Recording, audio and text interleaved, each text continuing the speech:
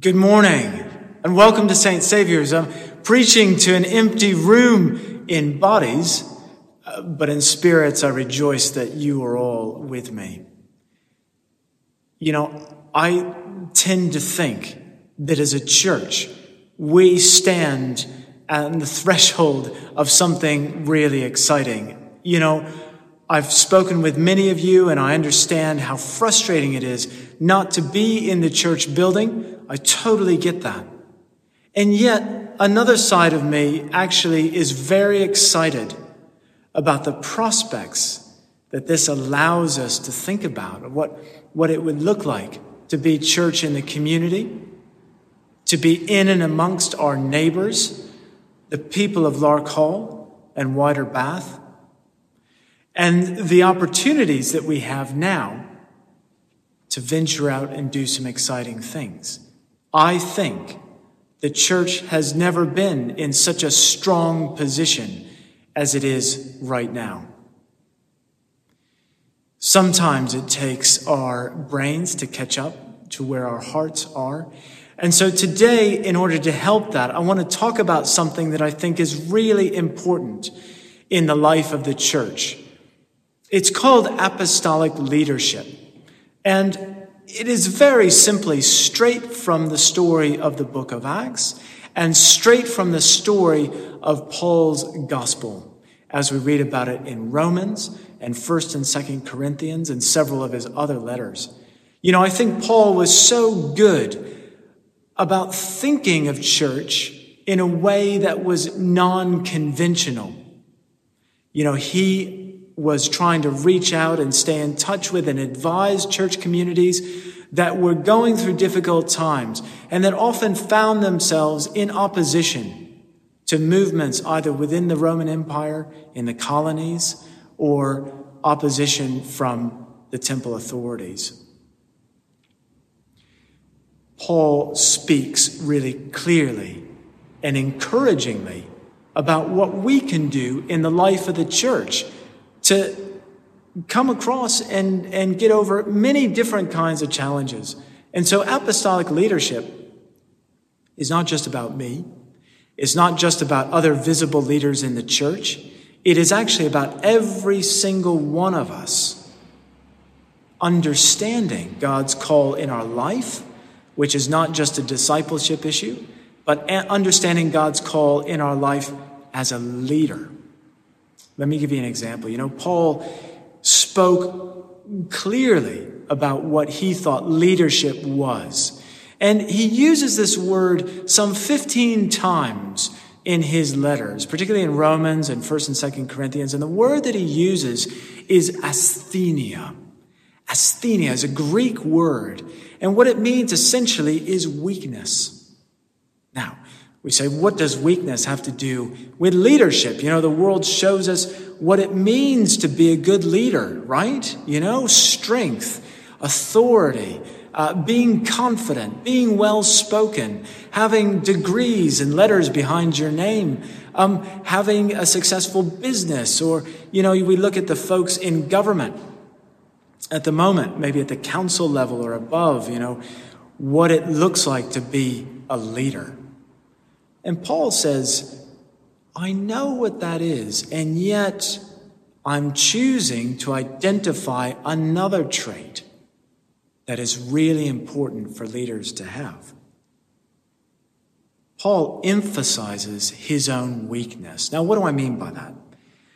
Paul says, I'm weak, and I am going to emphasize certain things about my condition as a human being. His inabilities, his limitations, the setbacks he's experienced in life and in his troubled past. And he says something really interesting in 2 Corinthians 12. He says, I will boast all the more gladly about my weaknesses so that Christ's power may rest on me. That is why, for Christ's sake, I delight in weaknesses, in insults, in hardships, and persecutions, in difficulties. For when I am weak, then I am strong. Why does Paul embrace this idea of leadership that's grounded in his own weakness? I think that Paul is responding very clearly to what Jesus has already spoken into his life. And I'm not just making that up. I'm pulling it straight from Jesus' response in this same passage in 2 Corinthians. When Paul says that he asked Jesus to take away his frailty, to take away his weakness and his suffering, he says that Jesus had a response for him, and it was this. Jesus says, "My grace is sufficient for you, for my power is made perfect in weakness." My power is made perfect in weakness. Now, scholars have painted a very interesting picture of Paul. They've come to understand that he was this shape-shifting personality. And what I mean by that is he would go and spend time with the missionaries in Thessalonica or in Corinth. And he took up the practice of manual labor. He was an artisan. And at that time in the Roman Empire, an artisan was just kind of one layer above being a slave. So he was poor. And he voluntarily opted for this lifestyle to give him access to the people in that church. And they would sit and Paul was a canvas worker, and he would sit with them and he would work and weave on his canvas. And have you ever seen the film Gladiator? And the image of the Colosseum there, and you see the canvas awnings that furl out as the camera pans past the Colosseum. That's the kind of thing probably that Paul worked on, was these big canvas awnings. And so he's sitting there doing manual labor, very low-grade labor, alongside these other church people who were all artisans. And it was a tough life. It was a tough life for Paul. It often meant that as he went from community to community, if he didn't have a letter of recommendation to his fellow artisans, he was under the threat of death or beatings. Because, in that economy, you weren't welcome as a competitor unless you'd had a reference from somebody else. And even then, it was a hand-to-mouth existence. We think that Paul was handicapped in some way, that he had sustained some injury in prison, probably a leg injury, and they had probably this chronic eye condition, maybe a chronic eye disease or infection, which made his eyes red and weepy. And in person, he was even less impressive. He spoke softly, he probably with an Aramaic accent, which in the communities that he was around would have been thought to be foreign. And he talks about the way that he presents himself. But these are all important things for Paul. The reality is, and what Paul knew, is that he did have status in the eyes of the world. He was a Roman citizen. He would have been able to produce his papers on asking. Being a Roman citizen in that time was an extremely exclusive identity. He was a Pharisee. So in the eyes of the Jews, he was a very learned scholar. He was also a trusted authority among the temple authorities. He had been sent out on this mission to persecute Christians because of his authority as a Pharisee. So he was a learned scholar. In modern day terms, he probably was the equivalent of an advisor in the House of Bishops, or maybe in the mayor's office in London, because his power was also in a political way in the temple authority as much as it was in a religious way. Paul had status. But he does something really interesting. He chooses to set it aside. He talks in 1 Corinthians 2. "I didn't come with eloquence or human wisdom as I proclaimed to you the testimony about God. For I resolved to know nothing while I was with you except Jesus Christ and him crucified." And he explains why this is important by saying, "I came to you in weakness with fear and trembling. My message and my preaching were not with wise and persuasive words, but with a demonstration of the Spirit's power, so that your faith might not rest on human wisdom, but on God's power." Paul puts on the mantle of weakness, of looking unimpressive. He puts on the mantle of servitude, and he takes off the mantle of his earthly power. And in the equivalent of that time, it would have been like taking off your purple-lined robe, because purple was a sign of wealth and power. People on their robes would have worn some element of purple if they had status. It would have been taking that off and replacing it with clothes of simple white, which is exactly what Paul talks about in baptism. We're replacing the clothes of the world, our status, whether high or low, with a new, identifiable, simple status in Jesus Christ. It says, I'm putting Jesus first in my way of living. And all of this is really important. He's choosing to go out and minister to and evangelize a group of people whom the Jews hated. They hated him for their immoral practices, for their vile, dirty way of living, for their pagan orgies, for their tendency to prosecute each other in courts of law, their tendency to exact interest on payments. And Paul is going among these people and saying, I see Jesus Christ at work in you. We think about the passage that we've heard today. That's what Paul's saying. I see Jesus Christ written on your hearts to these pagan converts. And he's put aside all of his status, all of his power, all of his earthly recognition, to be in that place, to recognize the power of the Holy Spirit working in new and different contexts with people who sometimes, Paul's people felt didn't belong in church. It's in this way that the church grows, and it's in this way that we are all called as apostolic leaders to identify what the Holy Spirit is doing, not just in our church family, but out in the community, out among people who others might think don't deserve a place here. But in fact, Jesus is entering their life in a profound way and drawing them in to come to faith. Faith deepens and it spreads. And the Apostolic Commission, which we're all part of, is that story. I tend to think of it being a bit like Alcoholics Anonymous, a bit like AA. Great church is like AA. And let me explain what I mean. It's about recognizing our brokenness. And it's about having a story as a church family where others are allowed to come in and be open about their brokenness, to be honest about who they are and where they've come from, and us to accept that story as a church family and say, yes, that is us.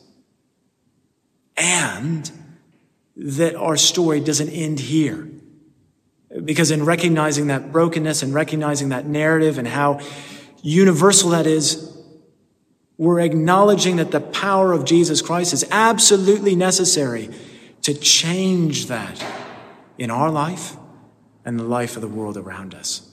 And so what Paul is saying, apostolic leadership, is simply acknowledging the Holy Spirit runs the show, that Jesus Christ is the center. He's the center of our lives. He's the center of the church family. He's the center of what's happening outside those doors, how he's drawing people in. And that's the challenge for us. And I think it happens to be really exciting. But don't take my word for it. I'd love for you to hear the story of a close friend and colleague. Her name is Patrina. And I'm going to play her story now.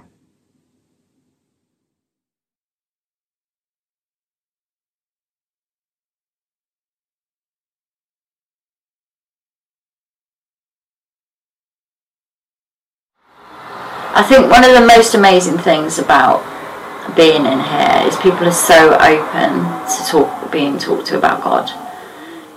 Whether they believe or not, quite often people come in troubled, and you'll say, can I pray for you? And they're like, yes, please. Whether they believe or not, they still, would like to be prayed for. And from that, comes conversations about God and Jesus and And then, through here, people come into the service on Sundays, find it's nothing like they thought it was going to be. It's feel very welcomed and make friends, and then they get baptised, which is amazing. Yeah, it is. 6 years ago, I was a year clean off drugs. So I was a drug addict for all my adult life. So I was really lost, as a lot of the guys are that come in addicted at the moment. What we do, with the church being open for people to come in, when I came in here I was a mess, and I didn't know what I was doing, and I hadn't worked for years because I was a heroin addict, so it kind of doesn't really go together, like full-time employment and drug addiction. It's just not really. So then I started volunteering 1 day a week, and then I was kitchen leading, and then I was asked to oversee, and then eventually there was funding for the job. So that's the thing that gets me really passionate, is that I can sit with the customers and go, this is what God does. He can do this. Not only can he turn your life around, but you can be healed from all the stuff that's gone on, and not just people that are addicted to drugs or alcohol, but people struggle with mental health. I've struggled with mental health because it kind of comes along with using drugs all your life, and had some other not very nice experiences. But I can sit with them and go, actually God can work this out in your life. What I know now is that nothing's wasted. All the years that have been destroyed through drug addiction, my life isn't anything like it was. I'm nothing like I was. I'm still me, but a whole happy, version of me. Free version of me. Yeah, it's amazing. This church is so welcoming and non-judgmental. We like to give people time and just love them and care for them, and we don't care. I think just talking about Jesus and baptisms, and this is how how God can transform your life, or do you realise you can be healed? Do you realise you can be set free? Do you realise you don't have to walk in darkness anymore? Those conversations when I pray with people and they give their lives, that makes me happy. That makes me really happy. Yeah. And the people that come in here that really aren't interested in God, and then 6 months later they're coming to church, and 6 months after that they may be wanting to get baptised. You see people sat around the living room and they're picking up the Bibles, sat there having a read.